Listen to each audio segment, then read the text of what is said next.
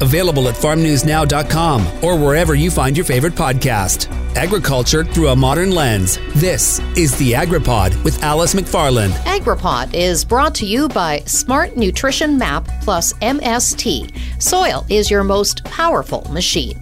On this episode, groundbreaking research and fertilizer techniques from a soil science expert could increase yields for producers.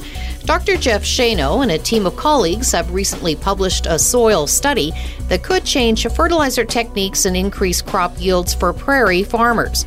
In new research conducted using the Canadian light source synchrotron at the University of Saskatchewan, the group analyzed the reaction that fertilizers undergo once they hit the soil and how effective current techniques are in retaining nutrients and micronutrients for plant use.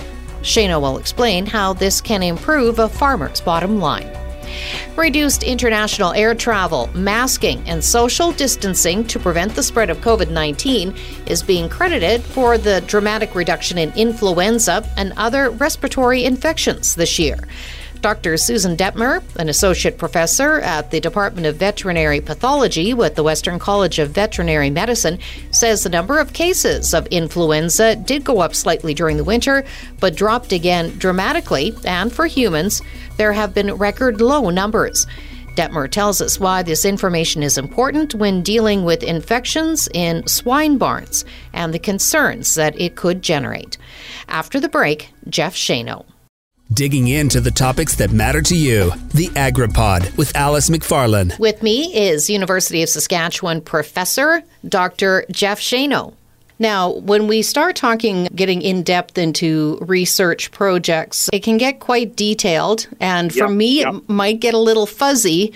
So I guess just to break it down for someone like me who isn't as familiar with this work, my understanding is simplified. You're just looking for ways to improve fertilizer use and increase crop yields. Is that correct? Yeah, that's right. That's ultimately what the research is aimed towards as the end goal. And I guess from a research standpoint, where myself in particular am interested in what happens to fertilizer when you add it to the soil. Where does it go? What does it react with? What kinds of forms or species are produced? Because that affects the availability of that nutrient to the plant for plant uptake, and it also affects the potential loss of fertilizer from that field into somewhere we don't want it, like the air or the water. So tell me about this project. Who was involved? Let's make sure we give credit where credit is due. And about the process that you went through, because I understand that you started by collecting soil samples from across Saskatchewan and Manitoba? Yeah, I guess really in terms of looking at different ways of following the fate of fertilizer in the soil and using the Canadian light source, it really started over 10 years ago. I was lucky to be able to collaborate with one of my colleagues, Dr. Derek Peak, who is an expert in soil chemistry and also in the use of the synchrotron. And in my own research, as I say, I'm interested in how fertilizers behave in the soil. And as that pertains to what we call the 4 R's of fertilizer nutrient management, the right rate, the right source, the right time, and right place. And part of that really involves understanding what happens to different fertilizers when they're added to the soil and different placements over time, and how the soil conditions and the different form of fertilizer will influence that. So we started work over 10 years ago looking at phosphorus fate in the soil, and one of the techniques that we employed was the use of the Canadian light source, along with our conventional chemical techniques. And that told us a lot about the kinds of things in the soil, like calcium, that phosphorus will react with.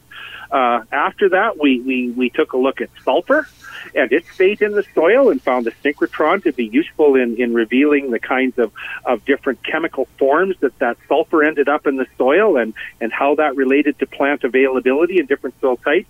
And then this most recent research work where we applied the technique to micronutrients like copper and zinc. And so along the way, a lot of folks involved with this, and in particular graduate students, PhD students who used the Canadian light source along with other techniques to better understand the behavior and fate of these added fertilizer nutrients in the soil. We've heard so much about Canadian light source at USask and the numerous ways that it can be used and has been beneficial, not everything, including agriculture. Can you explain a little about the process of how you use this facility for this particular type of work? Yeah, sure. So what it really involves is spectroscopy, or the use of light. And in our particular case, we mainly used what's called the X-ray absorption near-edge spectra. So what we look at is we look at the absorption of X-rays by different compounds in the soil, and that produces a kind of a signature attached to the different compounds that are present. So using that different behavior of light when it strikes different kinds of compounds in the soil allows us to identify what's actually there. And once we know what's there, we can make inferences about how soluble it is, and therefore how easily a plant root could take up that nutrient from the soil, as well as how easily it might escape in runoff water moving across that field. So really we're looking at how light interacts with a compound in the soil in order to identify it. And so what we do is we actually take a sample of soil, and ultimately that sample of soil that we may collect from a number of different locations in the field, or in some of our past research work, what we might collect from the center of a fertilizer band versus a few centimeters away, that soil on a field scale, at a scale of several meters across the field, ultimately that sample goes in there, and we look at the distribution and the nature of that nutrient on a molecular scale. So really, it's looking at nutrients in different scales, and the synchrotron really gives us an opportunity to look at things up really close. Yeah, absolutely.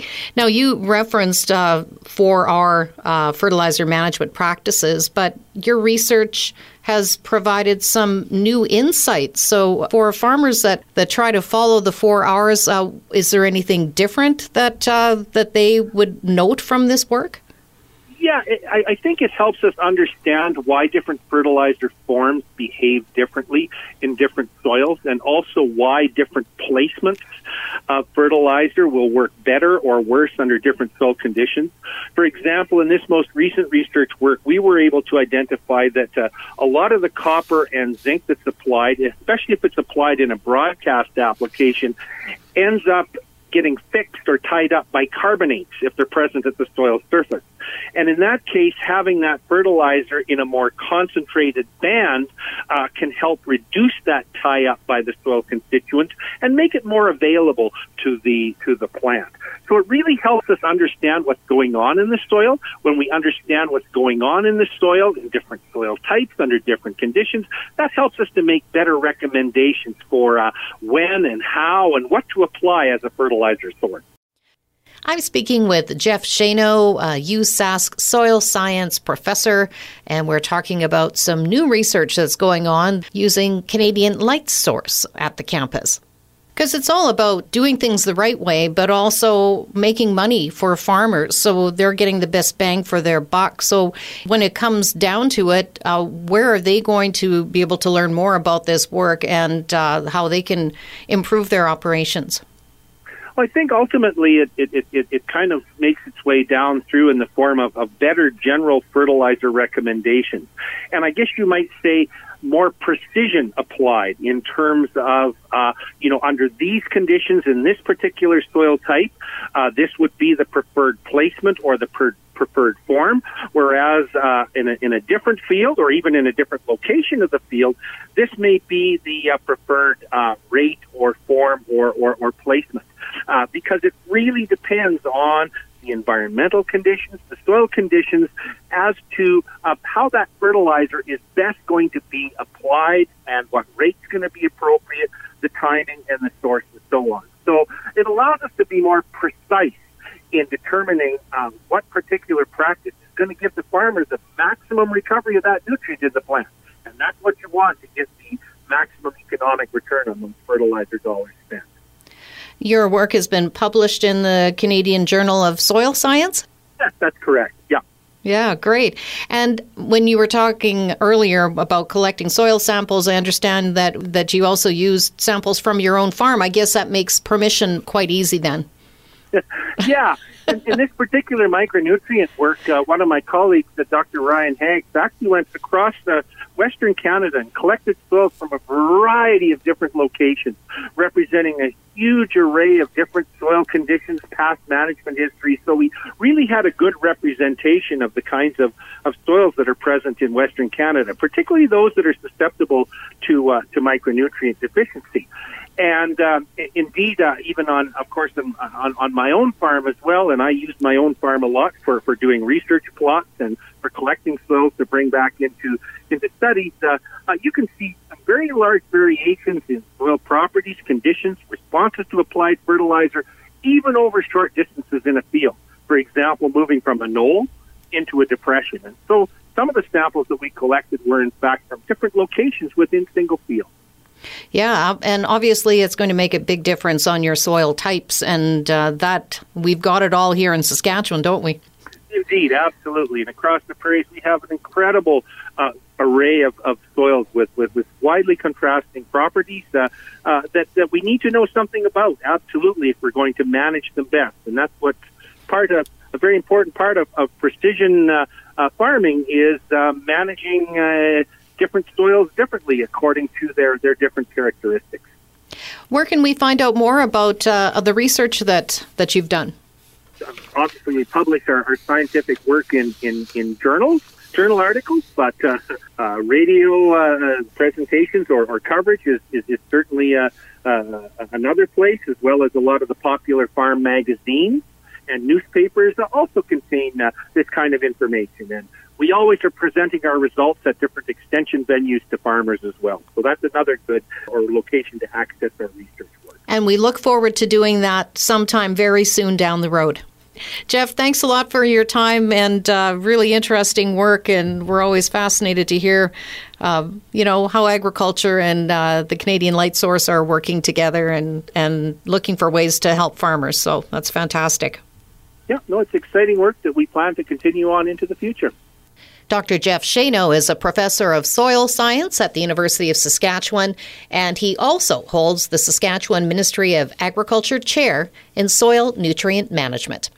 After the break, Dr. Susan Detmer shares some interesting statistics on influenza and its impact on animal health during this pandemic. Digging into the topics that matter to you. The AgriPod with Alice McFarlane. Dr. Susan Detmer is an associate professor in the Department of Veterinary Pathology at the Western College of Veterinary Medicine. Susan, there's been a lot less attention paid to seasonal flu as the world really has been focused on COVID-19. So what has the influenza situation been like, and how does it compare to what would be considered a more typical year? So for humans, we're seeing record low numbers of influenza infections. They did go up a little bit over the winter, but they've actually started going back down again, and they were so low that it actually wasn't a season of influenza wasn't actually declared in Canada. It did not make the threshold for the minimum number of cases. And the types of viruses have actually been partially the influenza B virus, about a third in Canada, and the opposite proportion in the United States. It's been 2/3 influenza B in the United States. And the influenza A's have been mixed, H3N2, H1N1 pandemic strain, and some of the other seasonal human influenzas that we normally see. But there's no distinct pattern. There are not enough detected influenzas in North America to say that there's a distinct pattern like we normally have with one strain dominating in the human population. What have been the primary reasons for this decline in influenza, and what changes may have contributed to this? So the major cause of influenza strain spread on the human population is airline travel, and international airline travel between the southern continent to the northern continent is actually where we see things moving from season to season. And in the southern hemisphere, Australia has been the main place that we look at to see what we can expect. So right now we would normally be looking at Australia, but because they have been in lockdown with a closed border for the last year, they have incredibly low levels of both COVID and influenza A, so we can't go by what they have right now.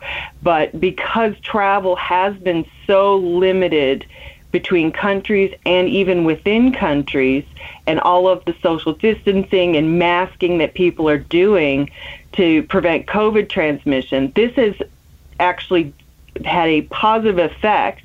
Everything has decreased for all the respiratory pathogens, including influenza. So even the common cold is way down in humans this year. There were 2 confirmed cases of influenza in swine barn workers in Manitoba.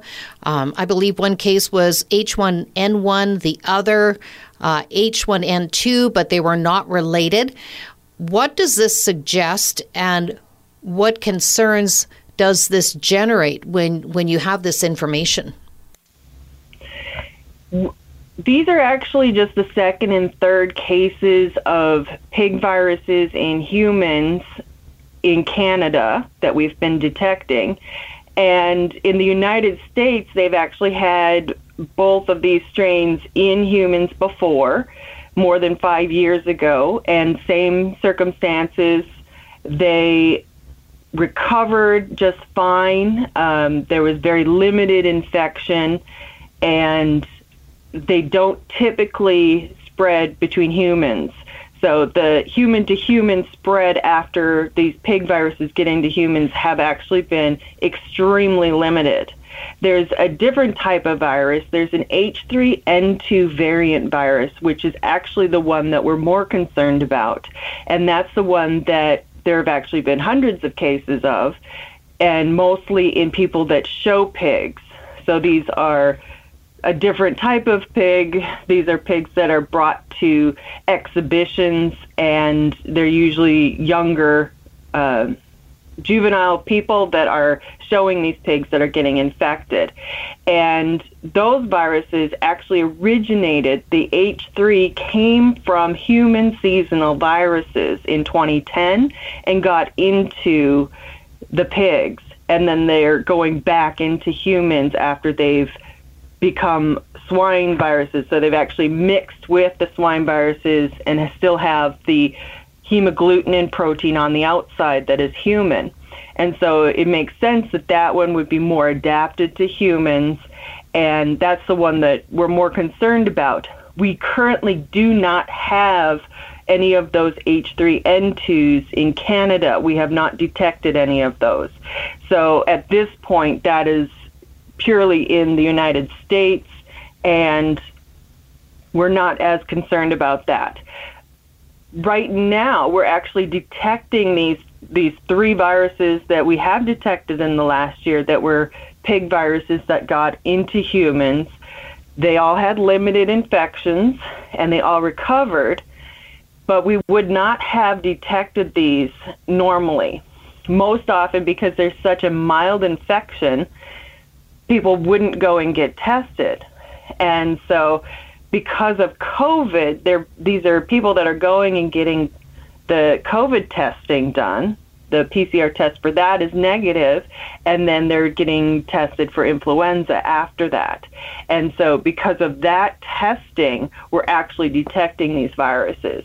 The first one of these viruses, these are actually native to Manitoba, these viruses in pigs, and they first emerged in 2013, and the first case of it in a human was actually detected in 2016 in a human in Minnesota.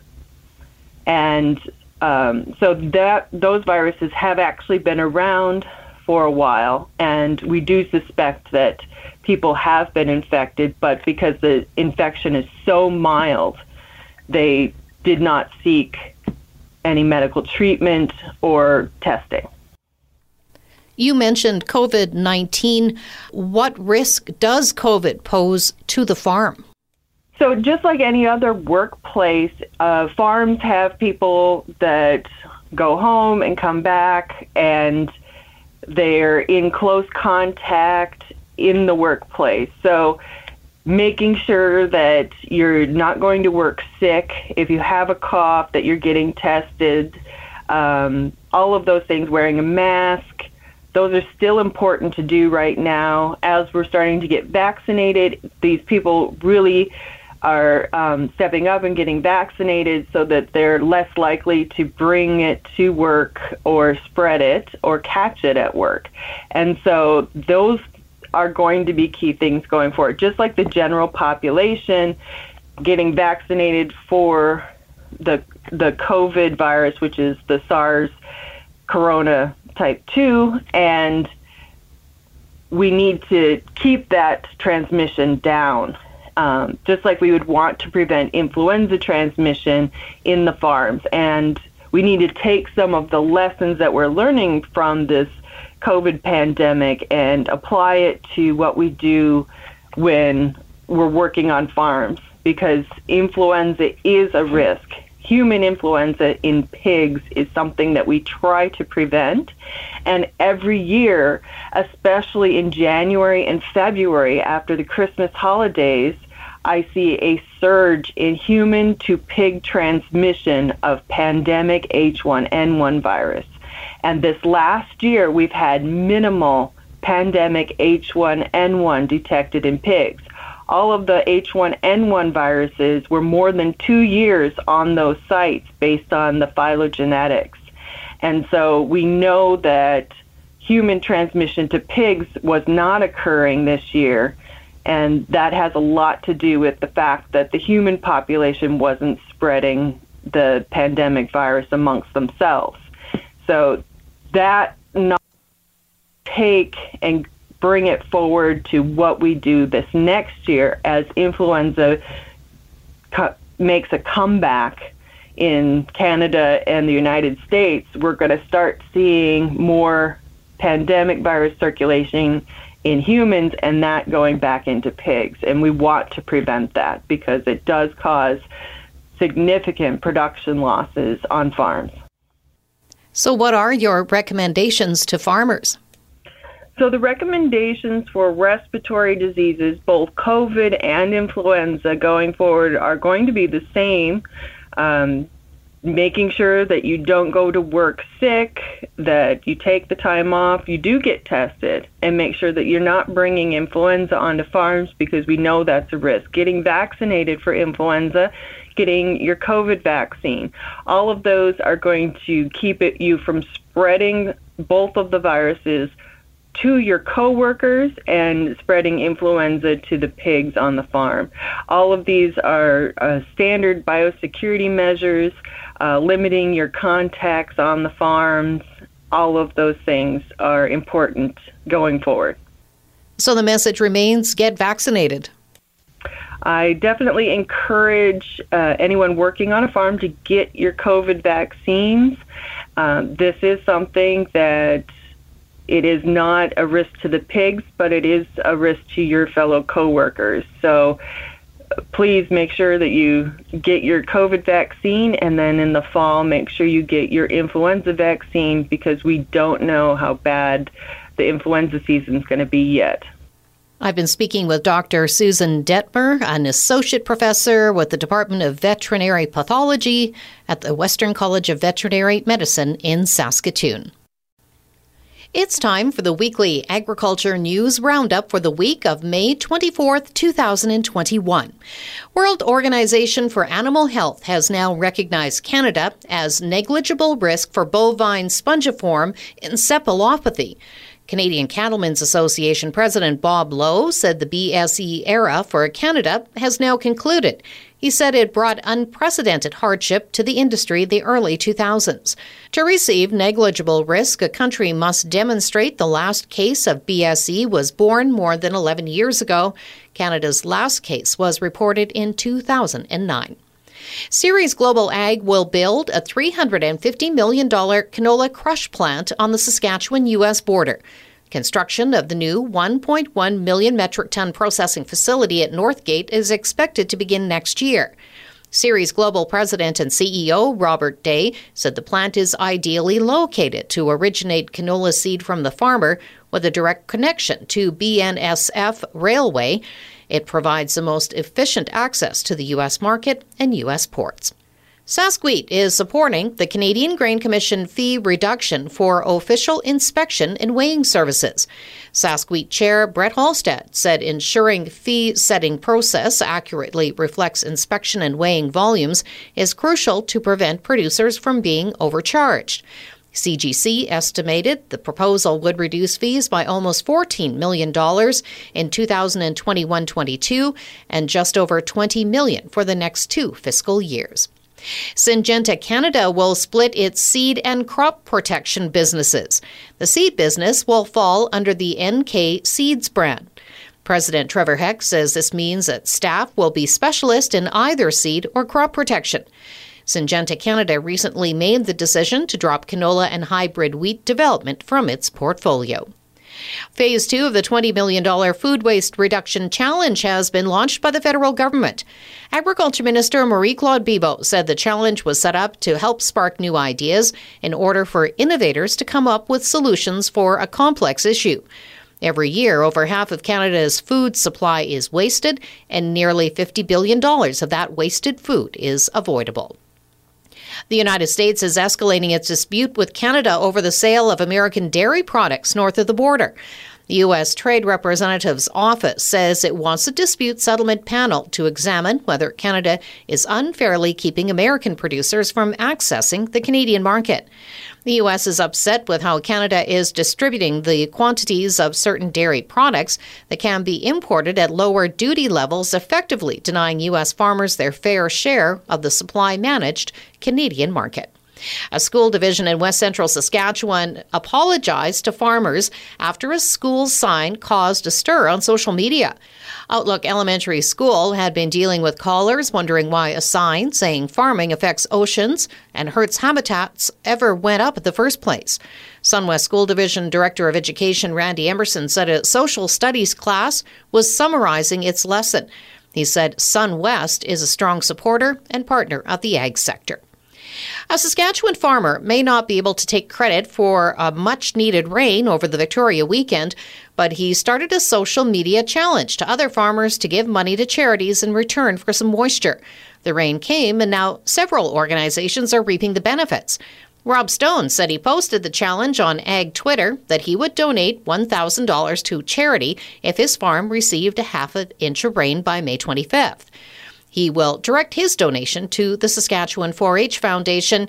He says other farmers committed their money to STARS, Telemiracle, Alzheimer's, and numerous local charities. If you like what you've heard, you can rate and review wherever you get your podcasts, and make sure to subscribe to AgriPod with Alice McFarlane for more weekly episodes. AgriPod was brought to you by Smart Nutrition Map plus MST. Soil is your most powerful machine. The AgriPod is produced by Colby Heiss with host and CJVR Agriculture Director Alice McFarlane and is a division of the Jim Pattison Broadcast Group. Available wherever you find your favorite podcast and at farmnewsnow.com.